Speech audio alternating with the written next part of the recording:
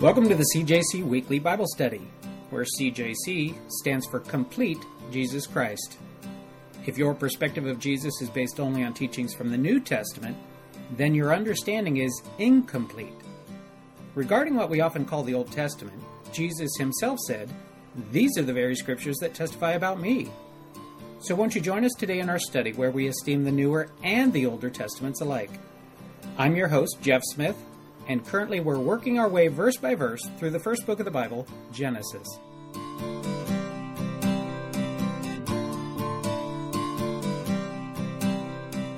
All right, Genesis chapter 3. Genesis chapter 3, we're going to pick up at verse 17 today. Just going back a little bit of what we were looking at last week. Last week was when God shows up in the garden and he ends up rebuking the serpent, ends up rebuking the woman. We got that far. And now we're going to look at the rebuke of the man. You may recall that the order that these rebukes come is in the reverse order of the discussion. God shows up, he has his conversation with Adam first, and then he has the conversation with the woman. Doesn't bother having the conversation with the serpent, but then ends up cursing or rebuking the serpent, then ends up rebuking the woman. Now he's going to be rebuking the man. Somebody mind reading verses 17, 18, and 19. To Adam it said, "Because you listened to your wife and ate from the tree about which I commanded you, you must not eat of it. Cursed is the ground because of you. In painful toil you will eat of it all the days of your life. It will produce thorns and thistles for you, and you will eat the plants of the field. By the sweat of your brow you will eat your food until you return to the ground, since from it you were taken, for dust you are, and to dust you will return." Excellent. Thank you, Dave. Verse 17, then to Adam he said, "Because you have heeded the voice of your wife." So Adam sounds like he's getting punished because he listened to his wife. Could you take from this and make a false teaching out of it that men should not listen to their wives then? Mm-hmm. Yeah, I suppose you could. You could probably find a passage to say just about whatever you want in the Bible. So you would have to look at the rest of Scripture to help you interpret it. It would be inappropriate to look at this verse and go, "Oh, see, honey, it says right here, I don't have to listen to you. In fact, God's going to punish me just like he punished Adam if I listen to you." That would be inappropriate. That would not be listening to the full counsel of God, taking into consideration all the rest of the teaching of the Bible. Because you have heeded the voice of your wife. By the way, the word wife right there, this is, again, to help us to recognize, this is actually the first marriage. And so even though we've looked at this before, even though there wasn't a marriage ceremony that we're familiar with, at least not recorded in these passages, okay, this is a marriage between a man and a wife. And God, using his own words, inspiring Moses, obviously, by the Holy Spirit, to write those down. "Because you have heeded the voice of your wife, and have eaten from the tree of which I commanded you, saying, you shall not eat of it." Which tree is he talking about? Knowledge of good and evil. The tree of the knowledge of good and evil, right. Which tree is he not talking about? Tree of life. Tree of life, exactly. The tree of which I commanded you. We talked about this last week as well. This wasn't a suggestion. God didn't say, "Hey, I suggest you stay away from that tree." It was a command. You shall not eat of it. Can you think of any other commands that God has for us that say you shall not? Commit murder. Yeah, you shall not murder. There's an example right there. You shall not commit adultery. Lie. You shall not, bear false witness. You shall not lie. Covet. You shall not covet. Good. Yeah, right out of the Ten Commandments. Right out of the Ten Commandments. It doesn't end there, though, does it? There's plenty of things where you can hear the Spirit testifying in your life. You shall not do that. Just about when you're about to engage in something that you know better, and you would call it your conscience, or maybe the Spirit saying to you, don't do that. And maybe perhaps for Adam, he thought, "Oh, this is a small deal. This isn't such a big thing." Just as we would excuse ourselves and saying, "Oh, this is a small deal. This isn't such a big thing." Did it turn out to be a big deal? For Adam, it definitely turned out to be a big deal. Sometimes when we were weighing the cost, we don't expect the cost will be so high. Just as Adam didn't expect the cost to be so high. The Bible says he did it willingly, knowingly. Just as we engage in our sinful choices knowingly and willingly oftentimes. You shall not eat of it. Cursed is the ground for your sake. So this is the second place where curse shows up. The first one was when? The serpent, right? The snake. The serpent was cursed. And then here we have the second curse. Not on Adam, but within the rebuke of Adam, the second curse shows up. It's the curse on what? First. ground. The ground, exactly. The ground is being cursed. What does that look like? What does that look like by the words that are being used to describe it? Thorns and thistles and... Yeah, we're going to see some thorns. We're going to see some thistles, verse 18. And I think that list is not exhaustive. I think there's probably plenty of other things that you could include in that, those being representative. It's kind of strange to think about the creation being cursed. The creation being cursed. We'll talk about that a little bit as we go. By the way, man's sin was eating. It had to do with eating, right? He ate from the tree of which he was not supposed to eat. And it's interesting that the punishment is couched in eating terms. There are 5 times that the word eat is used in God's rebuke of man in this little passage, in just these few verses here. 5 times. Cursed is the ground for your sake. In toil you shall eat of it. That word there that's translated toil, translated into English for toil, it's actually the same word that shows up in the rebuke of the woman that describes the type of pain she'll experience in childbirth. So she will experience pain that she presumably wouldn't have had to experience if she hadn't sinned, just as he is going to experience pain. Her pain, same word in both of these situations, her pain obviously having to do with childbirth. His pain in having to work with the ground, trying to get out enough to live on. Her pain is on the generation of life. His pain is on the sustaining of life. Both labor. Both labor. In English, you see the same word is used, labor, to describe both. Labor for the woman who's pregnant, about to give birth. Labor for the man who's got to work the soil, trying to get enough food to survive.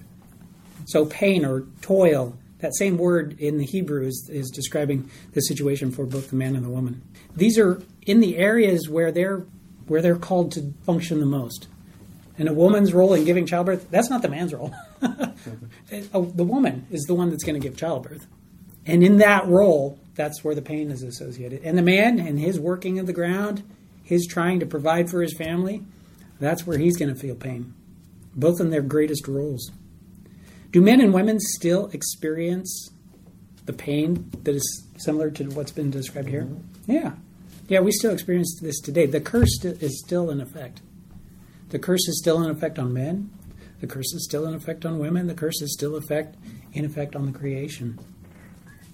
Romans 5:12, Paul says, therefore, just as through one man sin entered the world, and death through sin, and thus death spread to all men because all sinned. So we have there in Romans 5:12 this idea that this is carried on since that time, right down to the present, which we experience as well. But thorns and thistles it shall bring forth to you, Genesis 3:18, and you shall eat the herb of the field. Thorns and thistles. Romans 8, chapter 8, verses 19 through 22, Paul ends up saying that the creation waits in eager expectation. He says that the creation was subjected to frustration, not by its own choice. In verse 21, that the creation itself will be liberated from its bondage to decay and brought into the freedom and glory of the children of God. In verse 22, the whole creation has been groaning as in the pains of childbirth right up to the present time.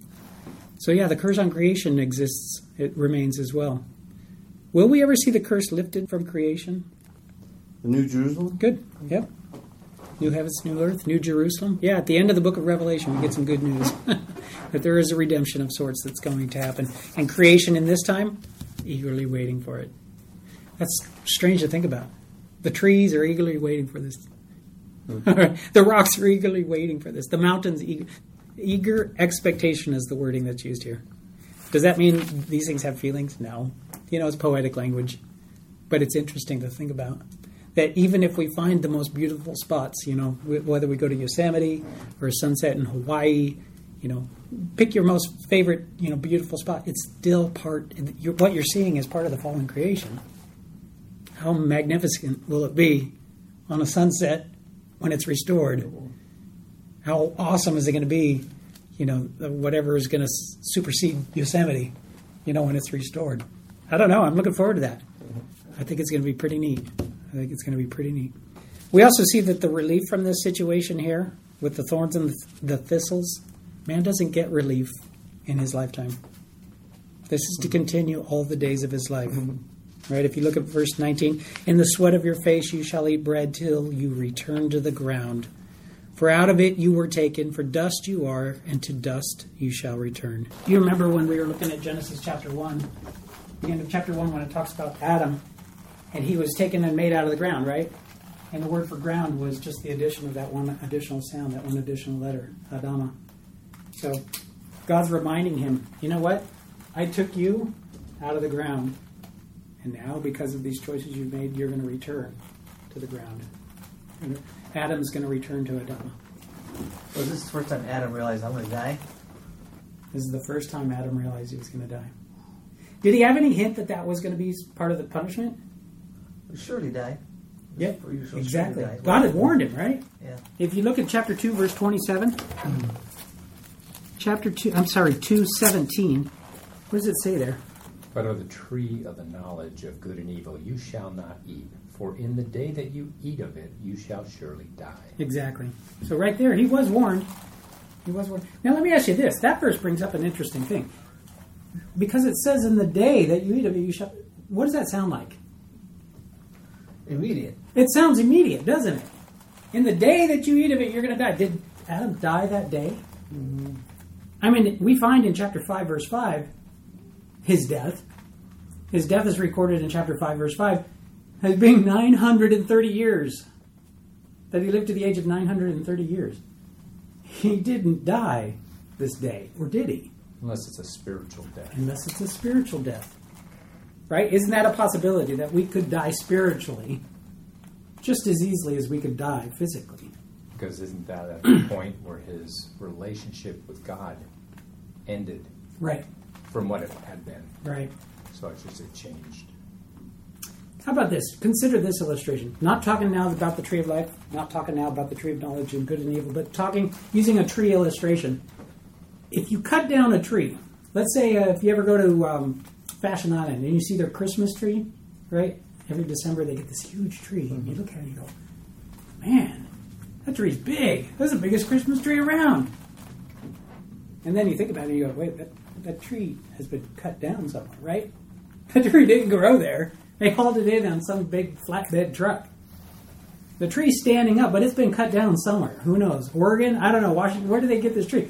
So this tree is standing there, but it's been cut down. At what point is the tree dead? Still takes water to some degree? Yeah, it does, doesn't it? Is there hope, though, it's going to continue on for indefinitely? No, there isn't.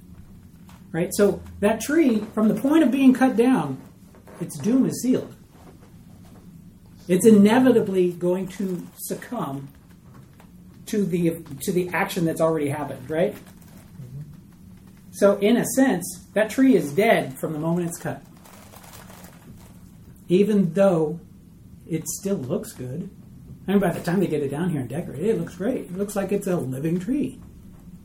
But if you think about it, you know that tree is not going to last as long as the ones that it was surrounded by in the forest that are still growing. Those trees are still growing. That tree starts dying from the moment it's cut. That tree goes from a living tree to a dying tree from the moment it gets cut. Adam and Eve go from living beings to dying beings from the moment they sinned. So in a sense, they are physically dying. The process of dying has already started for them. And spiritually, their relationship with God, that's been killed too. Their relationship with God isn't what it was. They've been cut down spiritually as well by their own choices, by their own actions. Their doom is sealed, and now it's a matter of letting it run out. There's also that word there for day, yom. We looked at it also, obviously, a lot in Genesis chapter 1. And you remember some of the discussion that we had about that word, that it could be used to describe a literal 24-hour period, and that's often what it is used to describe. But we do run across places where it's used in meaning something like an era. And in this case, the argument could be made that this is one of those places. So you can still look at it as a literal 24-hour period, and knowing that their doom is sealed, their death is assured from that point on, and not have to violate the 24-hour period description of that word. Or if you were one of those that says, you know what, I'm going to read into the place right here that the word yom is to be interpreted here as a longer period of time. Either way, they do end up dying. They die instantly spiritually, and they seal their doom. Their death begins. They go from living to dying physically as well from that moment on. One of the interesting things, too, is talking about spiritual death. Paul says in Ephesians chapter 2, verse 1, in describing the people in the church there in Ephesus, "And you he made alive who were dead in trespasses and sins." He's speaking to the Christians in the church in Ephesus. He's saying, "And you he made alive." You, he, God, Christ, made alive who were dead in trespasses and sin. These people were dead. The Christians in the church were dead prior to becoming Christians. They were dead spiritually. But they didn't know that. The person who's dead spiritually isn't going to recognize they're dead, right? Paul is bringing to their realization that they were dead in their trespasses and sins, but Christ brought them back to life. That they were resurrected, if you will, in a sense, or they were given new birth. Genesis 3:20. "And Adam called his wife's name Eve, because she was the mother of all living." You remember earlier he called her woman, right? Upon the creation, she was called woman. He declared her to be woman. Now he's calling her something else. Eve. He's calling her Eve. The word there for Eve, the Hebrew word, the word there for Eve is written in Hebrew, something similar to that. I'm not going to claim that I know how to write Hebrew, that I've been doing this a long time. I haven't. You know that about me. All right. This word for Eve is He Vav He. He Vav He. Does that sound familiar from anything we've run into so far? What does it sound like? There's something else that sounds... Maybe Yod He Vav He.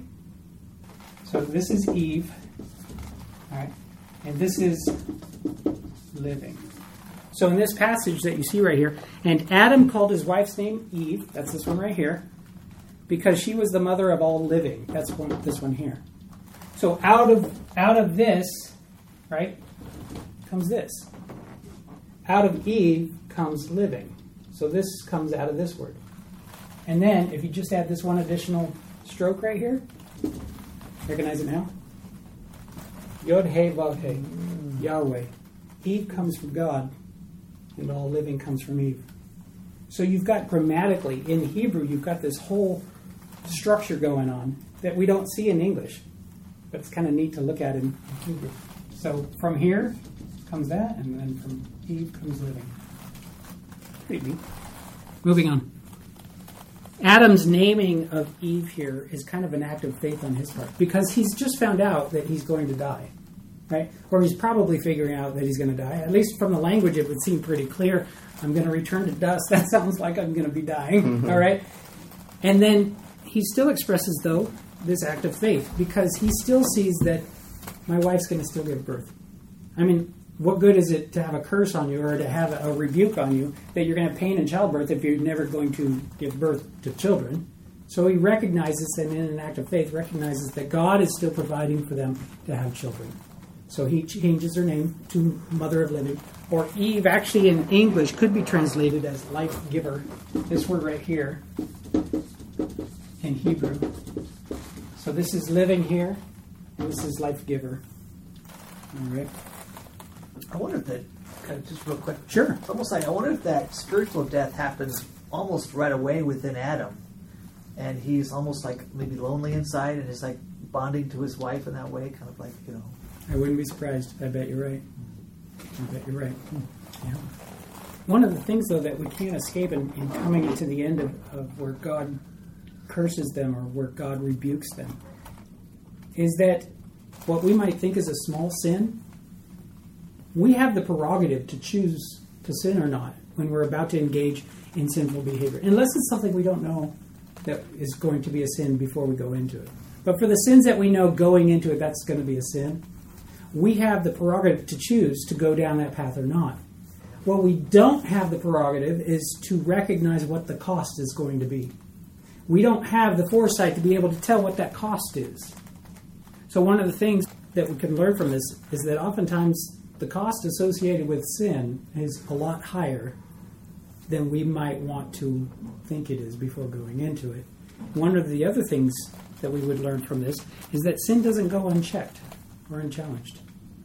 that perhaps Adam thought, well, God's not here yet for our walk, so maybe I should do it and get it over with just before he gets here, as if he won't see. Maybe sometimes we, in our trying to justify ourselves, might say, well, I'm sure God won't see this. This is just a little thing. I'm sure I can get away with it. And then by Sunday, I'll be good with God again. Sunday morning, I'll say sorry. As if that's really the way it works. Moving on from there. Verse 21. Somebody mind reading verse 21. And the Lord God made robes of skin for Adam and for his wife and clothed them. Made skins and clothed them. Where did the skins come from? Animal skins, you would think. Animal skins. Exactly right. Do you suppose the animals could do without their skins? Suppose there were some animals running around the garden with no skins? No. No, animals don't run around without skin. Animals die to give up their skin. This is actually the first recorded death that we have. The death of these animals from which God took their skins to give to man and to give to woman. This is when death enters the picture. Physical death for certain. Physical death. Yeah. This is when physical death enters the picture from Genesis to Revelation, traces itself back to here. Physical death. Did the animals deserve to die? No. No. For all intents and purposes, they were innocent. The animals were innocent, but they ended up being sacrificed. First sin offering. Yeah. In a type of sin offering. Later on in the Mosaic Covenant, God provides for the children of Israel and moves Moses to write and describe it for them, a sacrificial system where they could atone for their sins by taking innocent animals and sacrificing these innocent animals to make a covering or to atone for their own indiscretions. Now we learn from Hebrews chapter 10, though, that it was impossible for the blood of bulls and goats to ever take away sins. So what was it doing? It was doing two things. It was providing a temporary covering for them in a sense of covering spiritually, and it was a yearly reminder of their own sinfulness. That you couldn't go year to year without the reminder of your sinfulness. And that would create in them and in us the recognition that I need a Savior. Because if you're reminded frequently of your wretchedness, you're going to eventually hope there's a remedy. Well, God provides for them this remedy, and this pattern starts here in Genesis, in the garden, right at the end of the time in the garden. God provides them the covering in the form of animals that were sacrificed, in a sense, as offerings, to make up for, or to atone for temporarily, their sinful choices.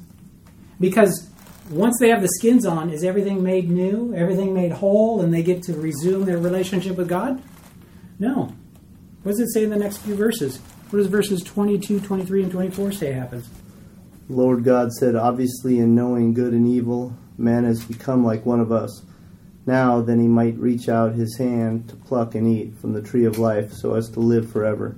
So the Lord God expelled him from the Garden of Eden to cultivate the soil from which he had been taken. He drove out the man and placed cherubim east of the Eden garden with a flaming sword turning in every direction to guard the path to the tree of life. Right. So even though they're covered, it's not that they are reconciled and that their relationship with God is restored to what it once was.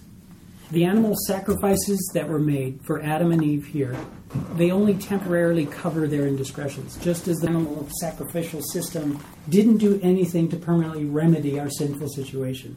When did our situation get permanently remedied? When was there an offering that was made that did have a lasting effect? Yeah, Jesus. You think as the the Lamb. conversation after was, oh, by the way, you've got to go to the cross now? What do you mean? Because when he talks about... Oh, up in heaven? Like the rest of the sentence? Becomes like one of us. Oh, I He's see what obviously you're saying. talking to Jesus.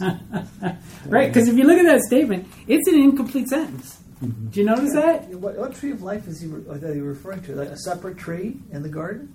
No, it's the same one. Which one are you looking at? Which verse?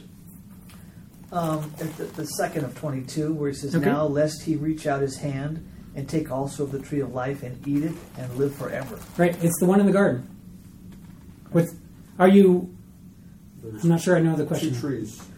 So there's 2 trees, and so after they've eaten from the Yes. tree of good and evil, Yes. if they were allowed to eat from the tree of life, there's the fear there is that they'll be. What is the fear? The fear there is that they will stay eternally in their disenfranchised position now with God. Okay. That they will stay eternally in their sinful state. And it would be better for them to physically die and gain eternal life than to physically live forever and never gain eternal life. Yeah, so the fear is that they won't ever see the end of misery of living in this fallen state. And now the provision is, or the remedy that we have, or the relief that we have in this life, this fallen life, we don't get relief until we die. And if we were to live forever, we'd never get relief. So God, in His graciousness, is providing for them an expiration date to their misery and the opportunity to enter into an eternal, restored state. Okay. Yeah, great question. Great question. So yeah, by putting the skins on man and woman, it doesn't remedy their situation in God's eyes, in the sense spiritually. They don't get restored in a physical sense. They don't get to hang out in the garden anymore. They don't get to be in God's presence.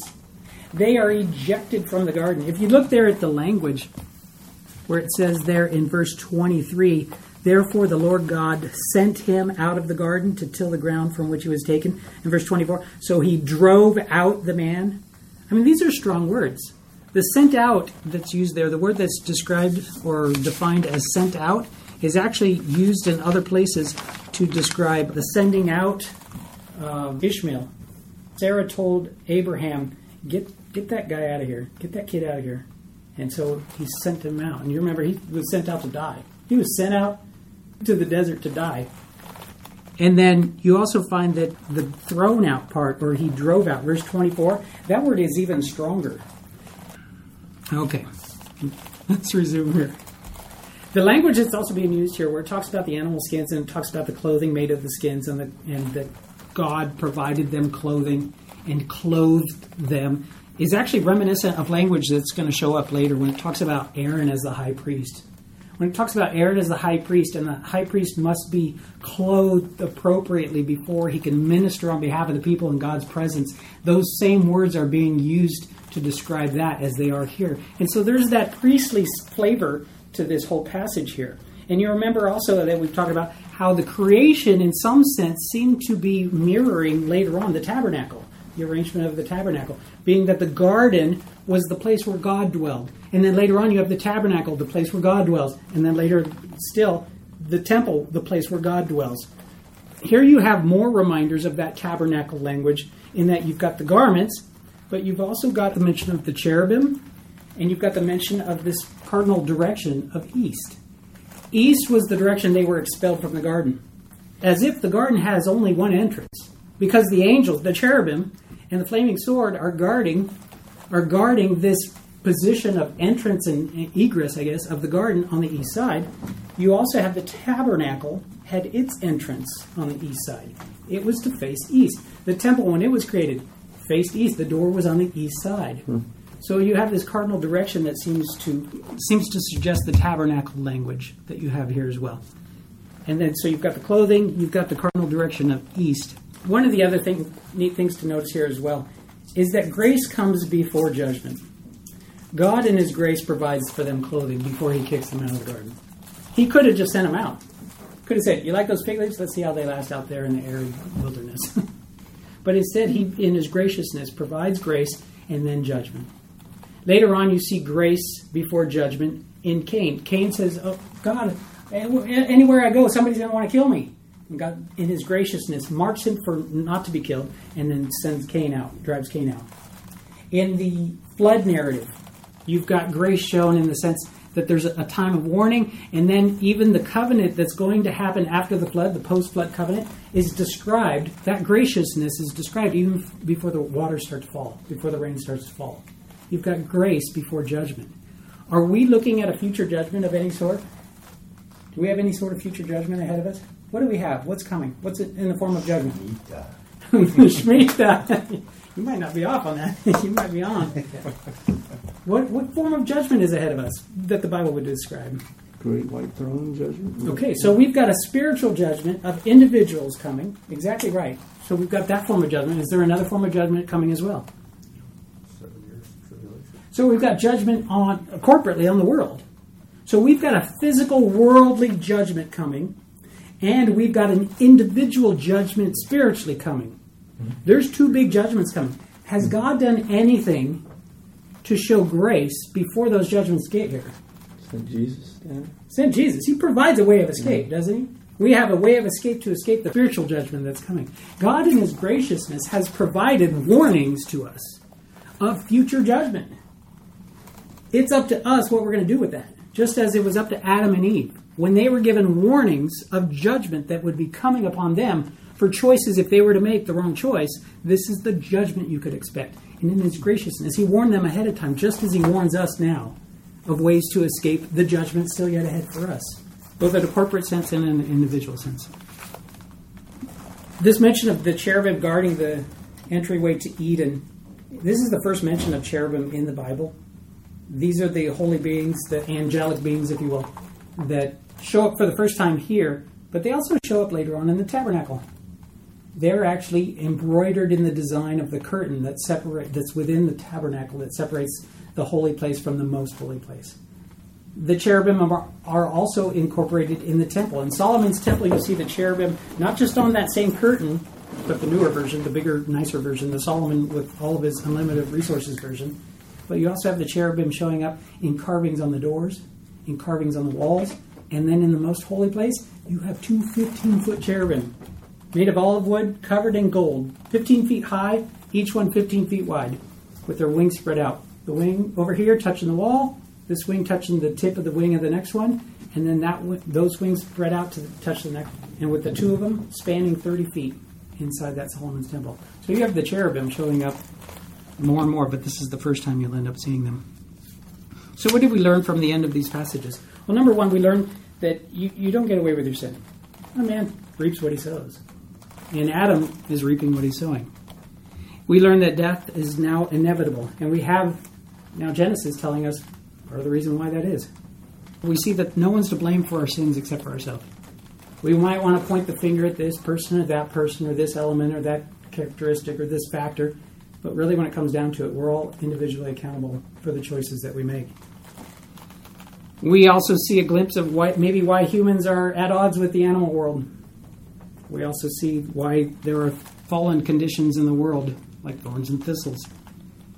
And we also see why there's tension and struggle, even in the closest relationships that we have with anybody, between a man and a woman. It's ironic that Adam was chosen to care for this garden, and now he's banished from it. It's sad to see that he once had access to the tree of life, and now he's forbidden to go to the tree of life, as we are too. But there is good news. If you turn to the back of your Bible, Revelation 21 and 22 paints a picture of a day when we will once again have access to the tree of life. It says in chapter 22, verses 1 and 2, "And he showed me a pure river of water of life, clear as crystal, proceeding from the throne of God and of the Lamb. In the middle of its street and on either side of the river was the tree of life, which bore 12 fruits, each tree yielding its fruit every month, and the leaves of the tree were for the healing of the nations." And then in verse 14 it says, "Blessed are those who do his commandments, that they may have the right to the tree of life, and may enter through the gates into the city." We find that obedience, yet again, is tied to God's blessing. We see it in the very beginning, Genesis chapter 3. We see it at the very end, Revelation chapter 22. That access to the tree of life is for those who are obedient. We find that Adam, in making his choices, in falling into the trap of thinking that you will be like God, he probably maybe thought, well, that means power. Or that means maybe I'll have a throne. Maybe I'll have honor and glory. And really what he was doing was buying into the idea that I can be like God. And God won't go for that. He won't let us get away with that. And he ends up making a choice that affects us all, even to this day. But we look forward to the permanent solution that we would have. That solution bought and paid for by Christ in his sacrifice for us as a spotless lamb.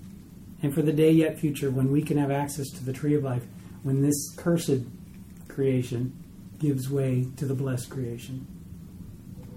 All right, let's close in prayer. Heavenly Father, we thank you, Lord. We pray that you would help us. Help us, Lord, to live our lives not asking what's in it for me, but what's in it for you. As Adam was in the garden, and I'm sure the idea or something similar to it crossed his mind of what's in it for me, Lord, that was what led him down the path that resulted in sinking the ship for all of us. I pray that you would help us to learn from that mistake. Help us to realize our sins often have costs that are far, far greater than we might have ever imagined.